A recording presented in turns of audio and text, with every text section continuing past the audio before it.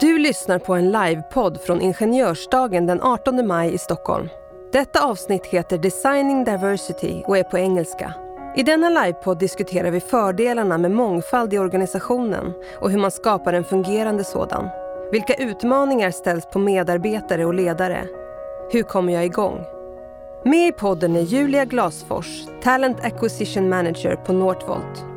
Emil Adén, Enhetschef Attrahera och Rekrytera på Trafikverket, och Samtalet leds av Kristina Bexelius, kommunikationsansvarig på Linti Group.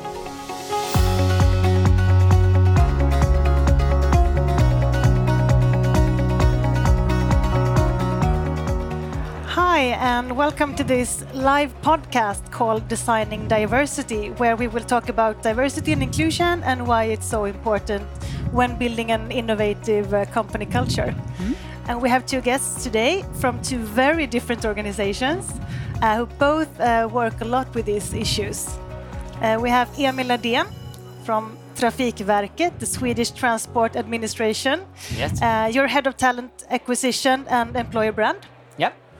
And we also have Julia Glasfors, who is talent acquisition manager at Northvolt. Yes, thank you. And my name is Kristina Bexelius, and I'm from Linti Group, and I will just try and host this discussion.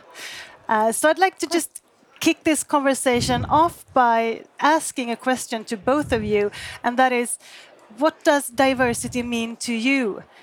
What's your take on diversity, Emil? I would say that diversity for me is actually when we have different backgrounds that are merged together. It could be gender diversity, it could be ethnical diversity and LGBT rights and so on. So it's all connected. But it could also be that you are from a different part of a country. So the culture is also important in the diversity. Julia?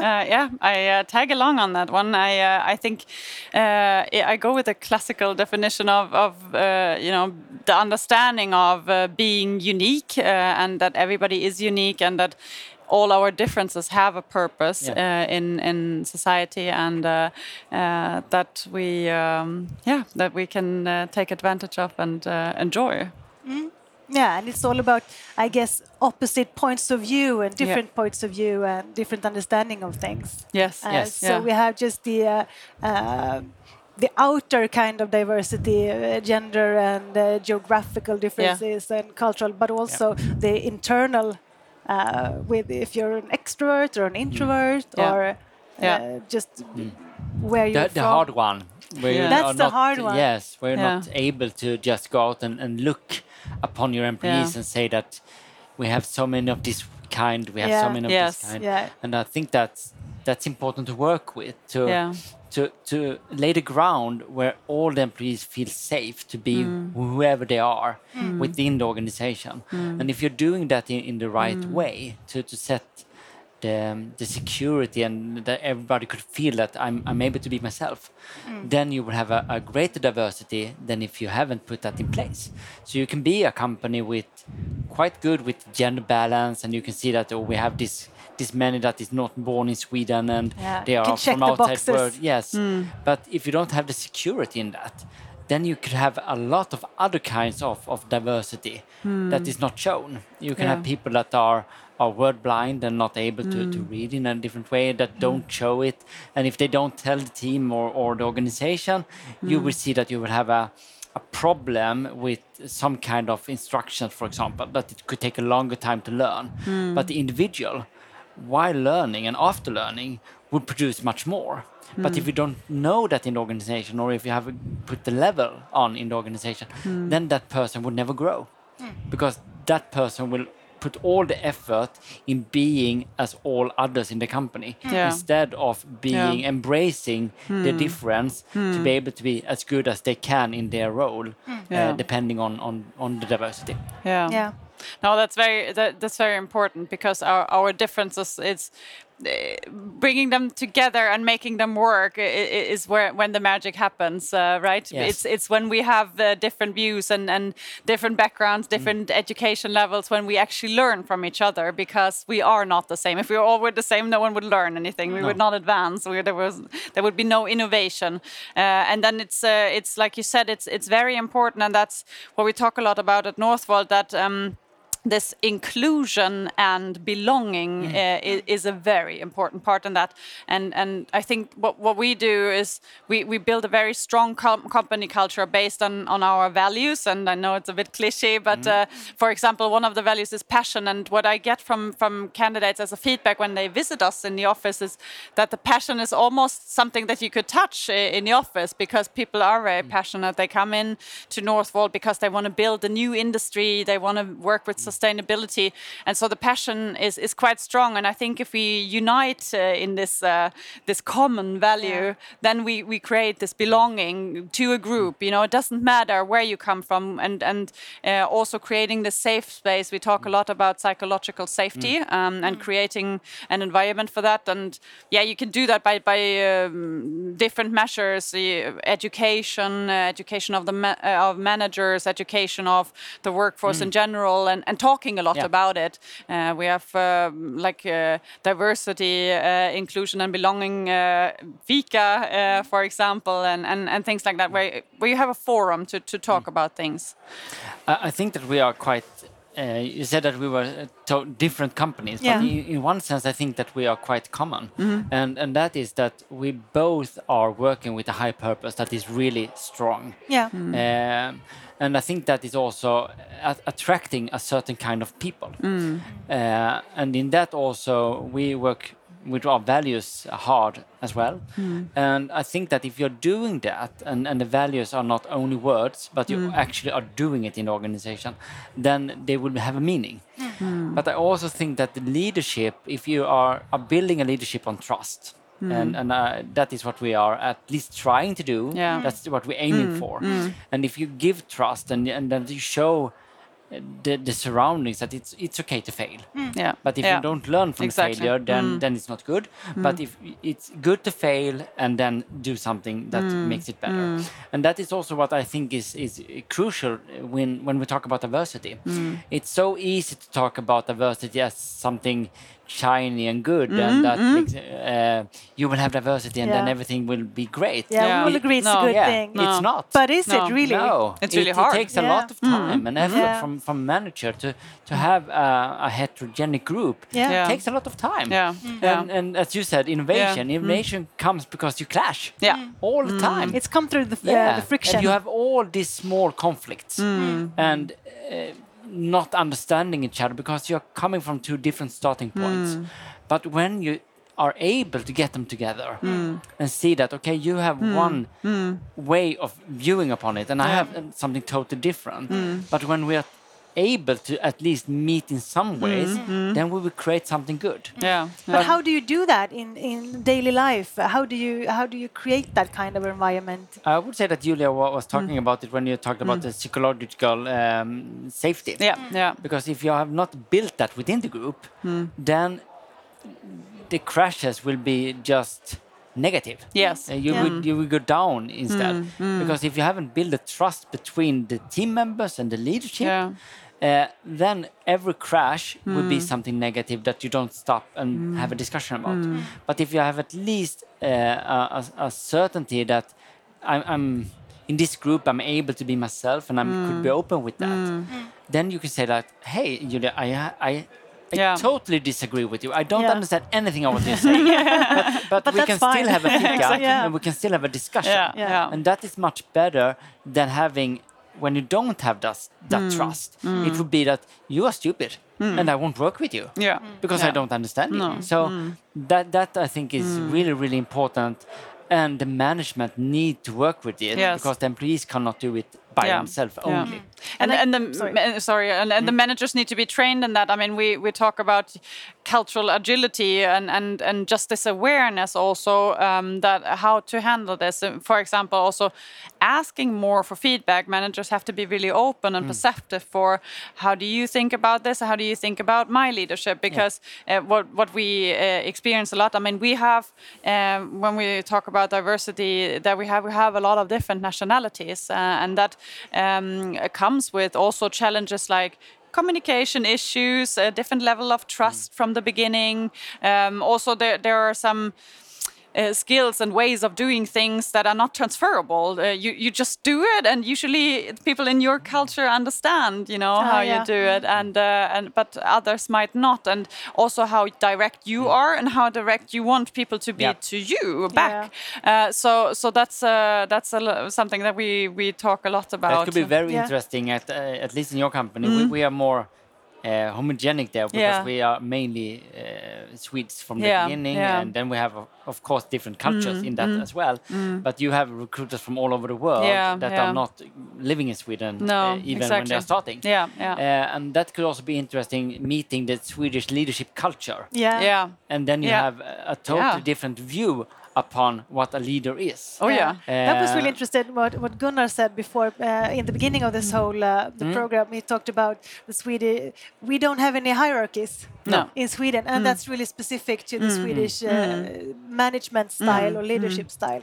And when you meet that for the first time, that might be an issue. And sometimes you don't know how to escalate problems or whom to go to, who's responsible, who's the owner of this problem. And is it okay to address the problem? And is it okay? Yeah. And just to give an example from my own experience, so I come from Germany, and when I started to work in Sweden, I really had this cultural clash, because people were in their feedback, they were always like very friendly and not very direct. No, so I always thought that I got like super outstanding feedback. And then I had a colleague in the same office with me, and she had lived in Germany for 10 years, but she was Swedish. And then she's like, Julia, that was actually negative feedback. They wanted you to change something. And I was like, but they did not say that. They said to me, really good job, well done. If you want, you can think about changing this or that. But then I thought, no, I don't want to. So I just keep on going. And she was like, no, they really meant you should change. And I was like, but why don't they say it?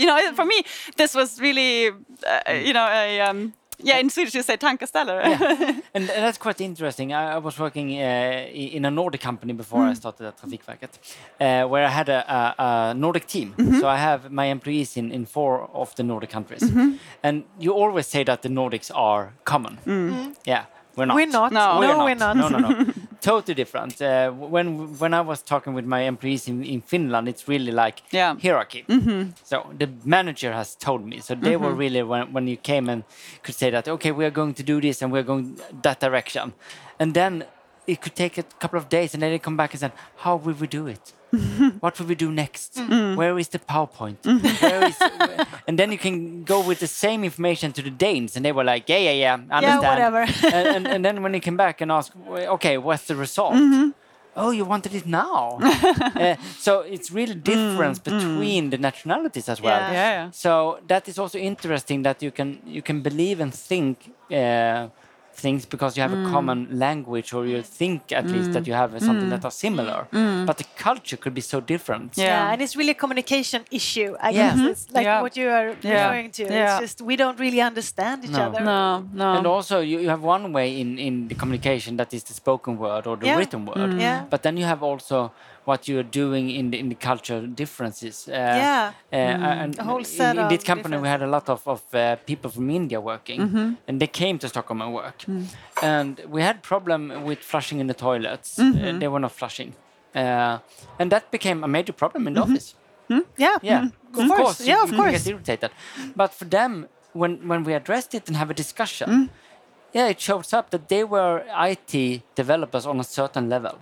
That in their country, they had people that worked in the toilets. They were flushing and doing and cleaning and so they didn't see the people, but they were thinking They probably exist. So when you addressed it, it ended directly because it was like, okay, you don't do that in Sweden, so it was not an issue. But Swedes, as you said, they were mainly talking to each other about the problem instead of addressing it.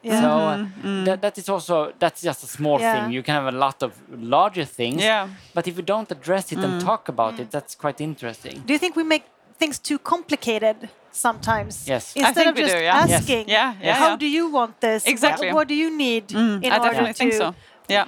Definitely. And I also think that when you grow up, you are in certain age, you're setting your values. And you can see that as an anchor stone. And the anchor stone is not changing that much. No. But on the above, but you connect to the anchor store, it's able to move a little. And that is also something that we don't talk about. That what are you coming from? And what are your core values? And then you can change your values depending on where you are in life and so on, or what community you are in. But the ground is almost never changing. If to change that, you need to be near death or something that is really critical to you. Then you can change your ground values. But otherwise, you don't change them that much. But then we have the same that, okay, you're German, I'm Swedish, you're Swedish, we have a common ground because we are Europeans. No, we haven't. But we might have the same anchor stone because we have the same grow up in our families that were middle class or low class or whatever. But then we could have something that is more common. And as we talked about before the pod, and I think we talked about it as well, that if you grow up in a certain place in Sweden, depending on what country, but you have the same grow up. But you are from different countries from the beginning.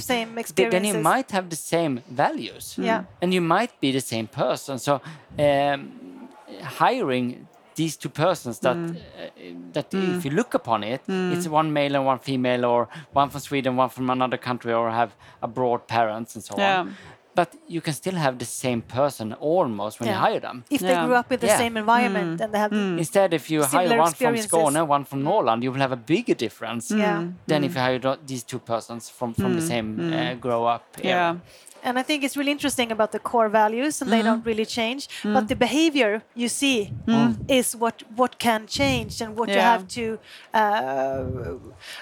to take into account when you meet people and when you interact with other people. It's just the behaviors could be really different, and the means of communication and all of that could be really different, even though you have the same values. I think that's why the awareness is so important, why we have to talk about this, because in an ideal world, we would not focus that much on managing diversity. It would just come. We would just all, feel like we belong, and we don't have any disadvantage.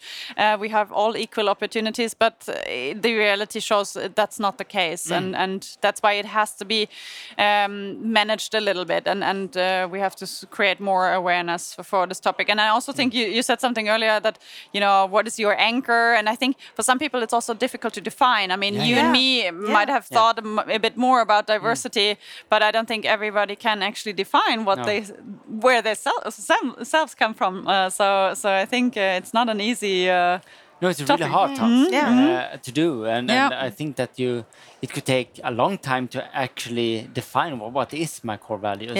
Because you can see the effect of how you are reacting to certain things, but it could also be hard to follow it back and see why am I reacting on this thing, but I'm not reacting on this. And why is my tempo going up here but not there?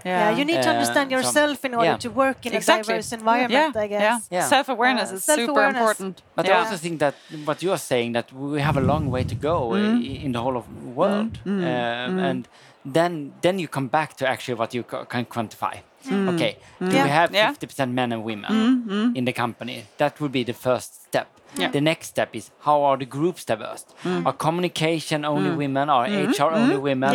Is that part only men? And top management and so on. So I think that when you start, you can look upon a company in one way, but then you need to really dig in and look for each department and see What are we doing here? How is the salary structure? What are we? Why is it looking like this? And so on. And there, I think many companies, sometimes in Sweden we say that we have come a long way. Yes, we have, but we have a really long way to go. Because what we have been doing is really we have made nice charters that we can see that the top management 60-40%. We hide behind the numbers in a way. But then when you take it down and really look at are we working in a diverse manner within the teams? Are we working as a company? I actually like to say, well, when I'm out visiting companies and I ask if they work with diversity, and they say, yeah, we work really hard. Yeah, are you doing more than gender diversity? Yeah, we have some from other cultures and so on. Oh, interesting. Yeah, we have this girl, she's working there, and we have this.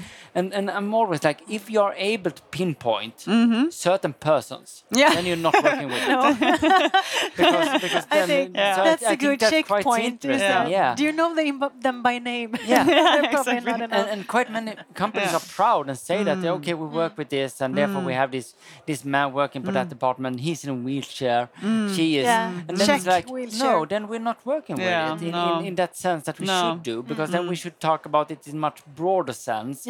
That we're working to make the workplace able for everyone, and so on. Because instead do they have one then? Person. The question then is, do they have an big enough group to belong to, right? Because that's where you go to. If it's like sexual orientation, if it's like disabilities, if it's do they have do these people have a group that they feel like they belong to, and do they have role models in a similar situation? And that's the same with men and women. I guess that. You want to have role models. If it's a team of only men, do you feel comfortable to work in this team?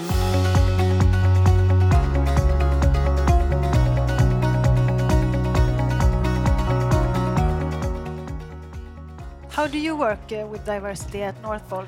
Since you're a diverse company, really international. Yeah, in some sense, really. Exactly. Yeah, I mean, in some sense we are. So I think.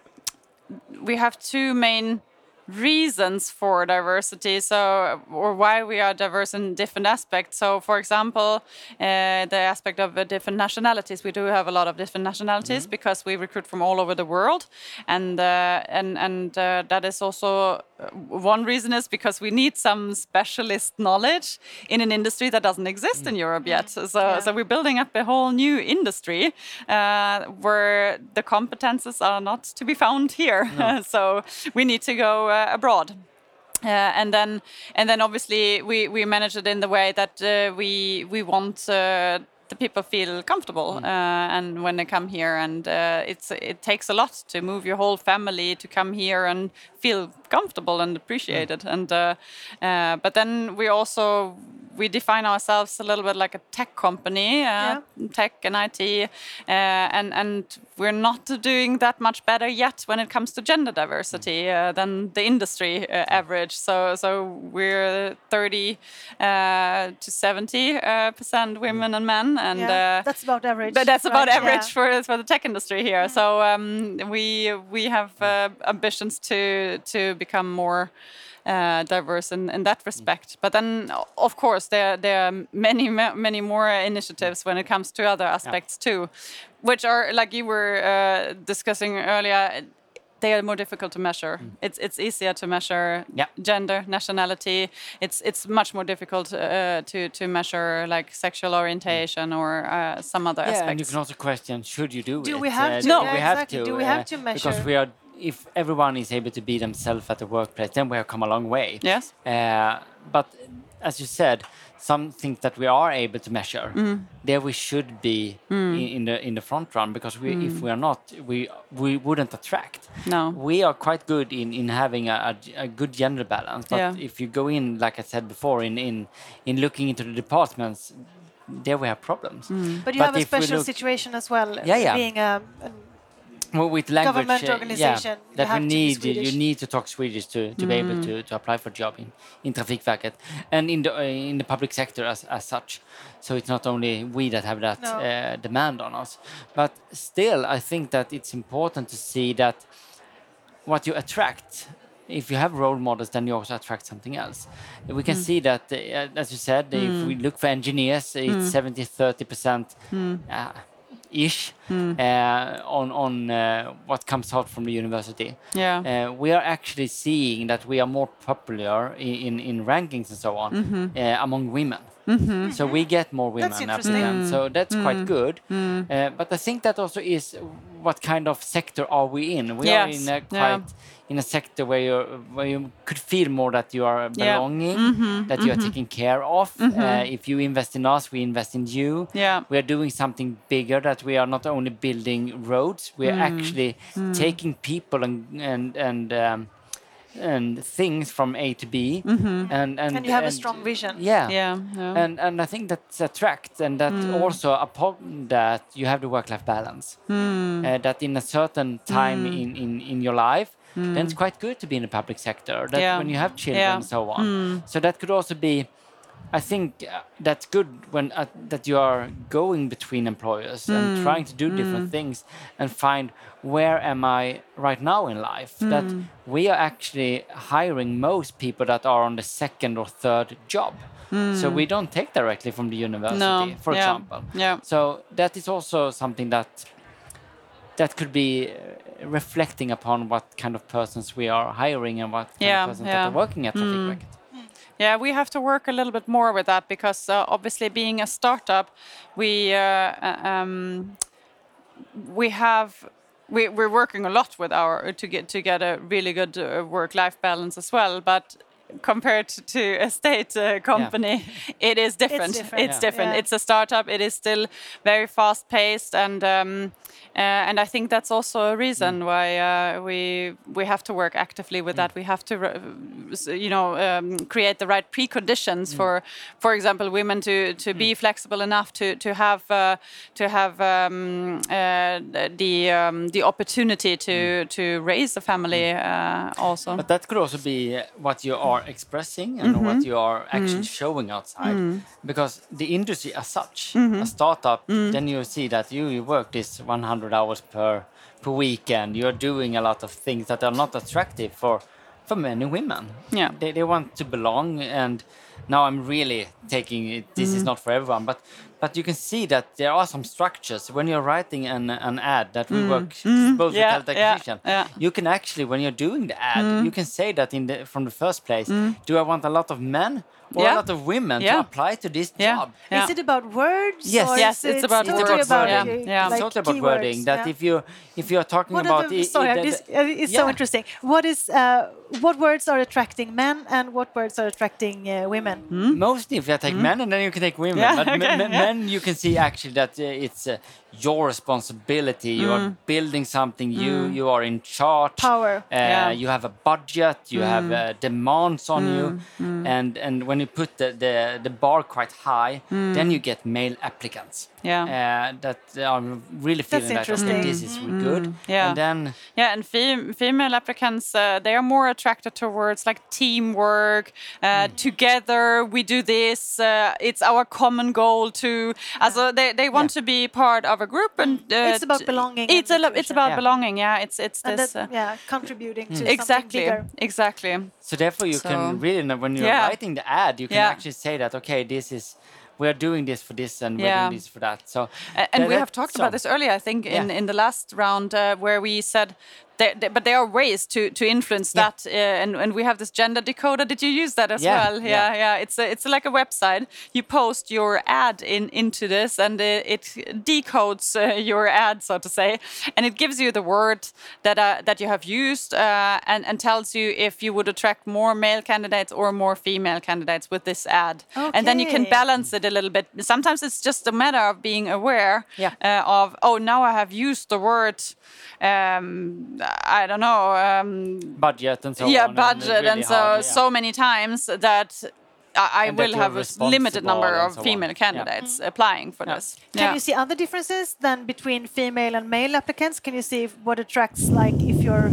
an introvert or if you're an extrovert, or if you have other differences? They haven't done research in that sense, so it's able to take that yet. But you can see that if you are really having a sales job, then you can see that on certain kind of roles more than if how you're wording it. Yes. Yeah. So that some kind of jobs are more attracting to introverts and extroverts and so on.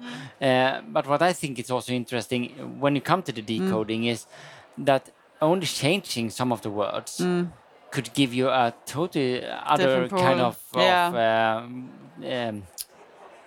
applicants to work with. And that is also interesting. Why then, if we look for communication, for example, why are many female worked in communication?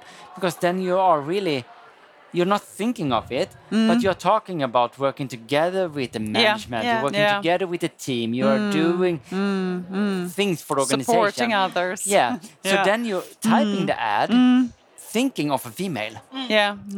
Writing that. So if we are not talking about it, then the recruiter is doing a decoding or coding without thinking about it. It's all about and the awareness. manager is doing the coding and so on. And therefore also when you look upon these organizations, if we take communication and start continue with that, then you can see in the top levels of that organization you have males. And why is that? Yes, because they are responsible. They are leaders. They are so then you're not talking about the communication as such. Then you're talking about the leader role. And what are you thinking about when you think of a top leader? Then you mainly think about a man that is working that. So that's why we're writing things. And I think this is something that we should address much more. Yes. But it's not addressed. No. It's more like this open-hided secret. And also coming from the recruitment perspective, the next step is then the interviews and how they are conducted, right? And there we have to do a lot of coaching. I mean, at least me and my team, we do a lot of coachings with the managers, because sometimes we have, for example, the candidate base is 5% females, 95% male, and then this doesn't give you a great base from the beginning if you want to work with this. And then, so one point is that then we need to create a pipeline that is more diverse already, which means I need more time. And since Northvolt is recruiting in such a high pace, I usually get the feedback, we don't have time. This has to be done yesterday. And so that's a problem, because then I say, you're doing exactly the same. So the problem is that you don't have the time. Oh, exactly. And so what we're trying to do, you don't have the time to do the decoding, and decoding is only for English as well. So and we're writing all the ads in Swedish. So that's also a bit problematic. But I'm trying to just say that if you want to do just one thing, you can't do the decoder, but try to think that the ad you're writing is for a female instead of a male, or try to and does that work? Do the managers know what you mean? No, but the recruiters at least. The recruiters, has thinking of it. But still, you are writing, if you have like 40, 50 ongoing recruitments, and you have a line of people, a manager that are waiting for recruit, then you just want to have the ad out.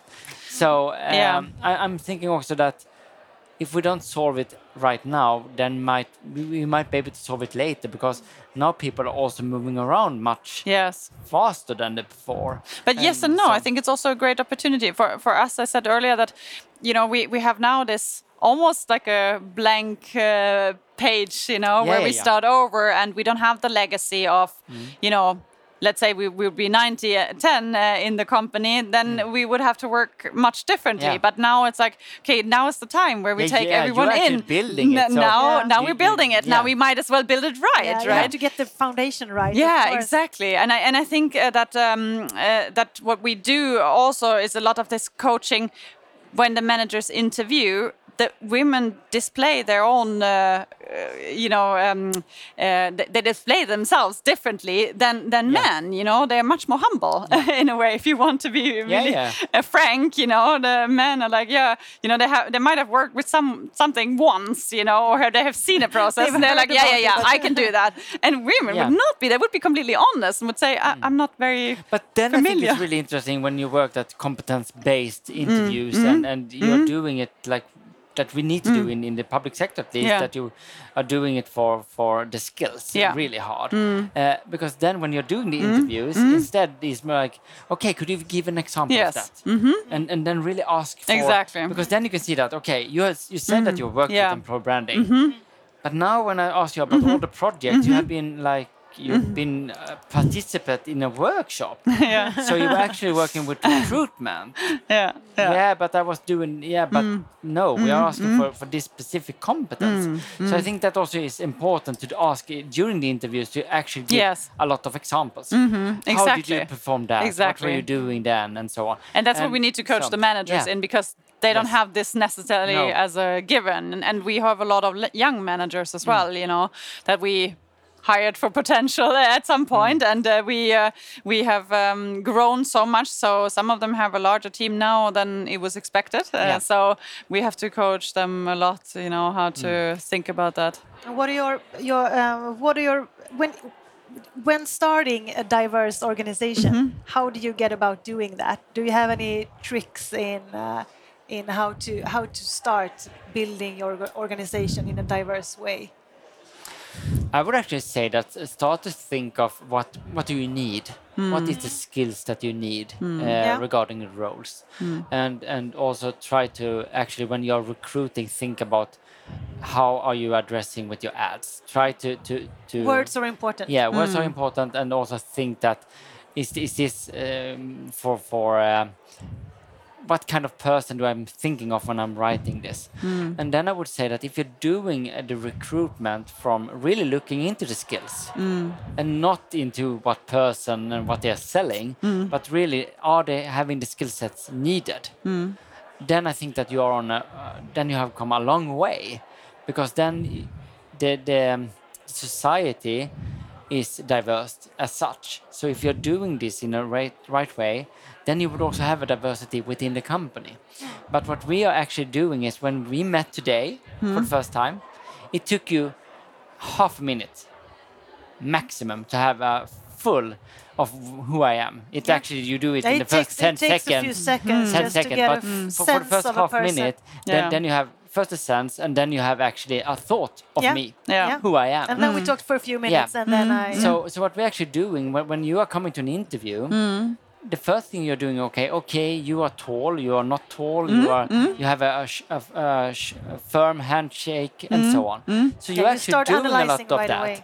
So the best, what we are trying to do is that we don't have any physical interviews any longer. We do them in Skype.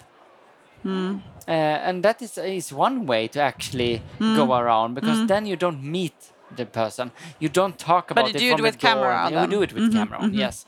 But you don't meet the person by the door and take them to the coffee machine and so on.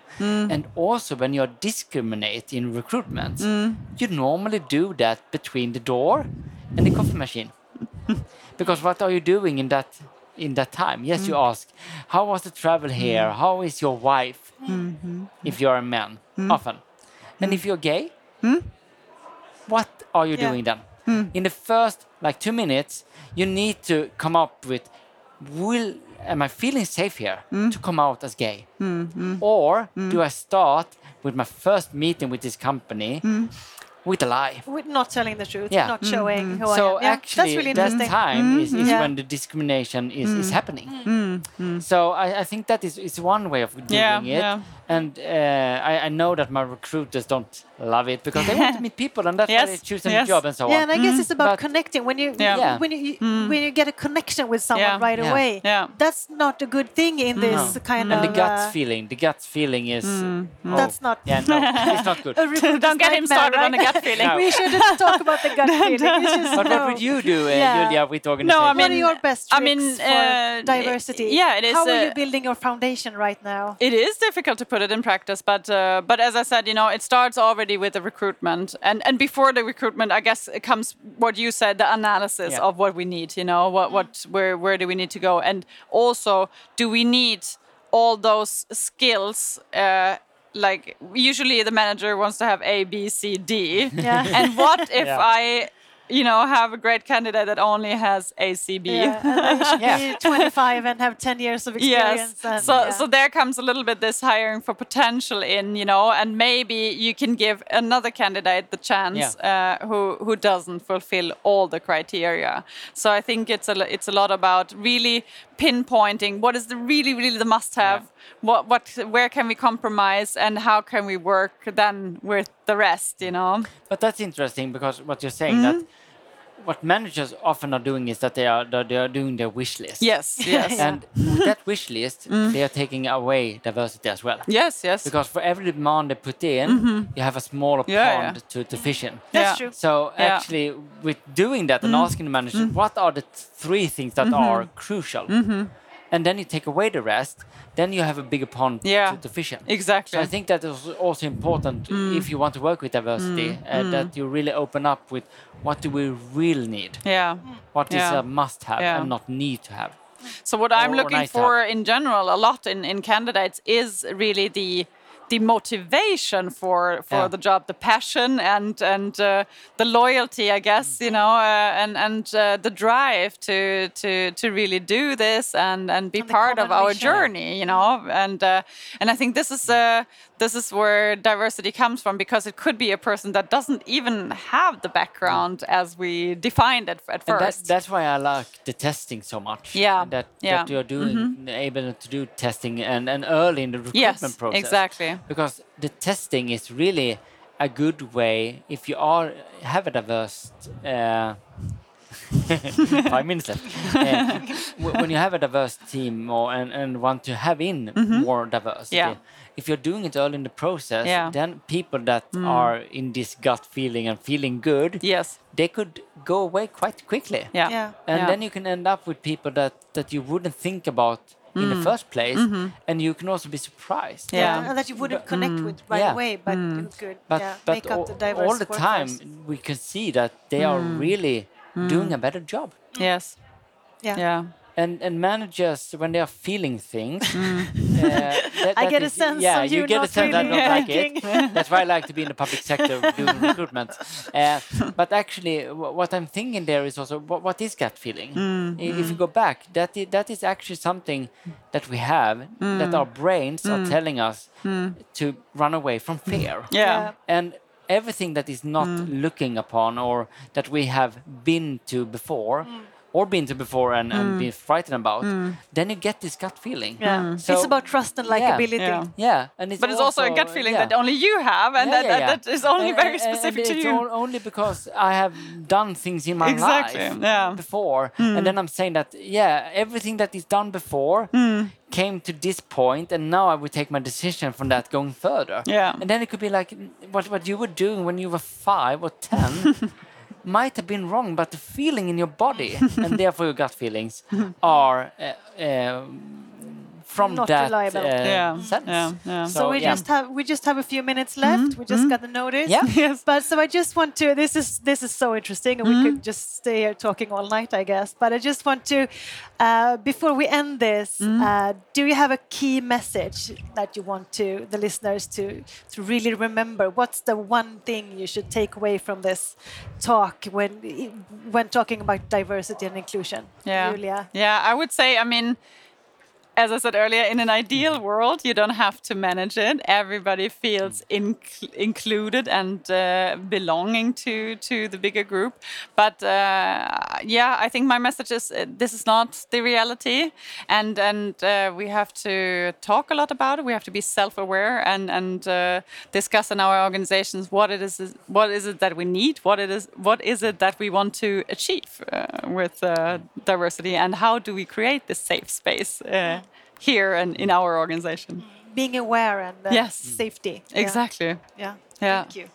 I will actually build upon that and say that for me it's actually building these safe places and look upon it in that way, that if you're able to bring your whole self to work, then it will be diverse.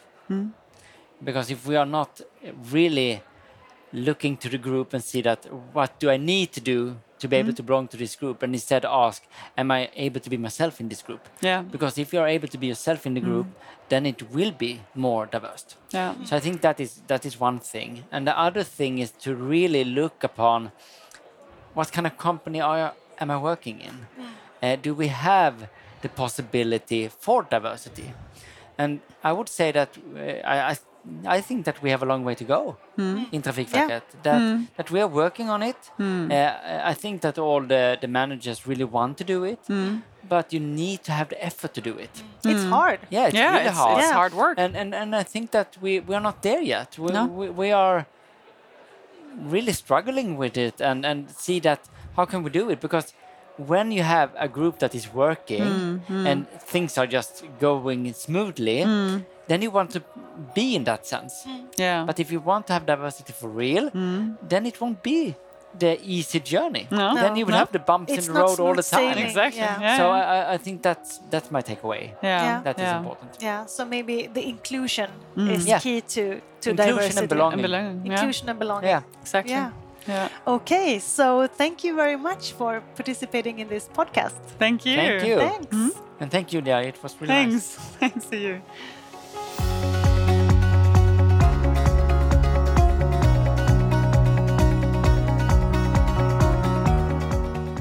Tack för att du har lyssnat.